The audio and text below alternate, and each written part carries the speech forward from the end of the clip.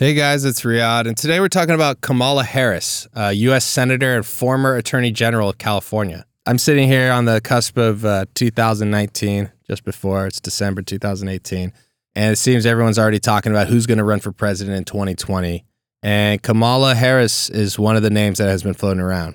I personally first started reading about her after seeing the nothing but interesting back and forth with Brett Kavanaugh during his Senate committee public hearings.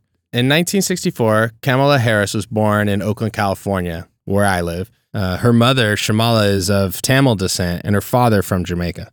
Both parents were highly accomplished. Her mother was a scientist who studied breast cancer, and her father was a professor of economics at UC Berkeley. Growing up where she did had a profound impact on Kamala. At the time of her childhood, the Bay Area was a place of vital civil rights activity. The Black Panthers emerged from Oakland, and the University of California, Berkeley was a hotbed for free speech movement and other aspects of the counterculture. At 7, her parents divorced, and her mother was granted custody. After moving with her family to Quebec, Kamala would graduate from Westmount High School. Later, she attended Howard University in Washington, D.C., and she majored in political science and economics. At Howard, Kamala was a member of the debate team as well as the freshman class representative in the student council. She returned to California getting her J.D. from the University of California Hastings College of Law in San Francisco. After passing the bar in 1990, Harris served as deputy district attorney in Alameda County, California for 8 years. Then, as managing attorney of the Career Criminal Unit of San Francisco District Attorney's Office, a position she held from 1998 to 2000,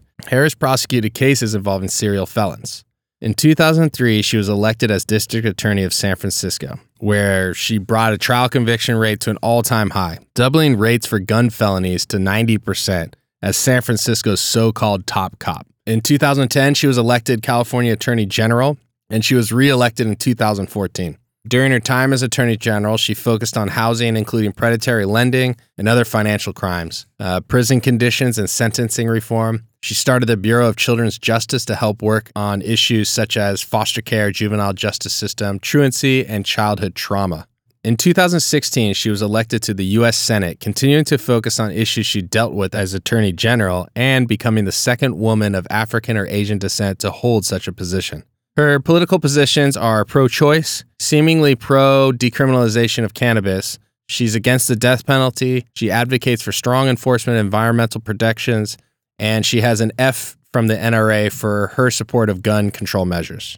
In December of 2018, which is when I'm recording this right now, in response to speculation regarding her possibly running for president in 2020, Kamala said she would decide whether or not she'd run, quote unquote, over the holidays. Which is now, so maybe you guys already know. And that's what I have for you today on Kamala Harris. Thanks again for listening, and I'll see you here tomorrow.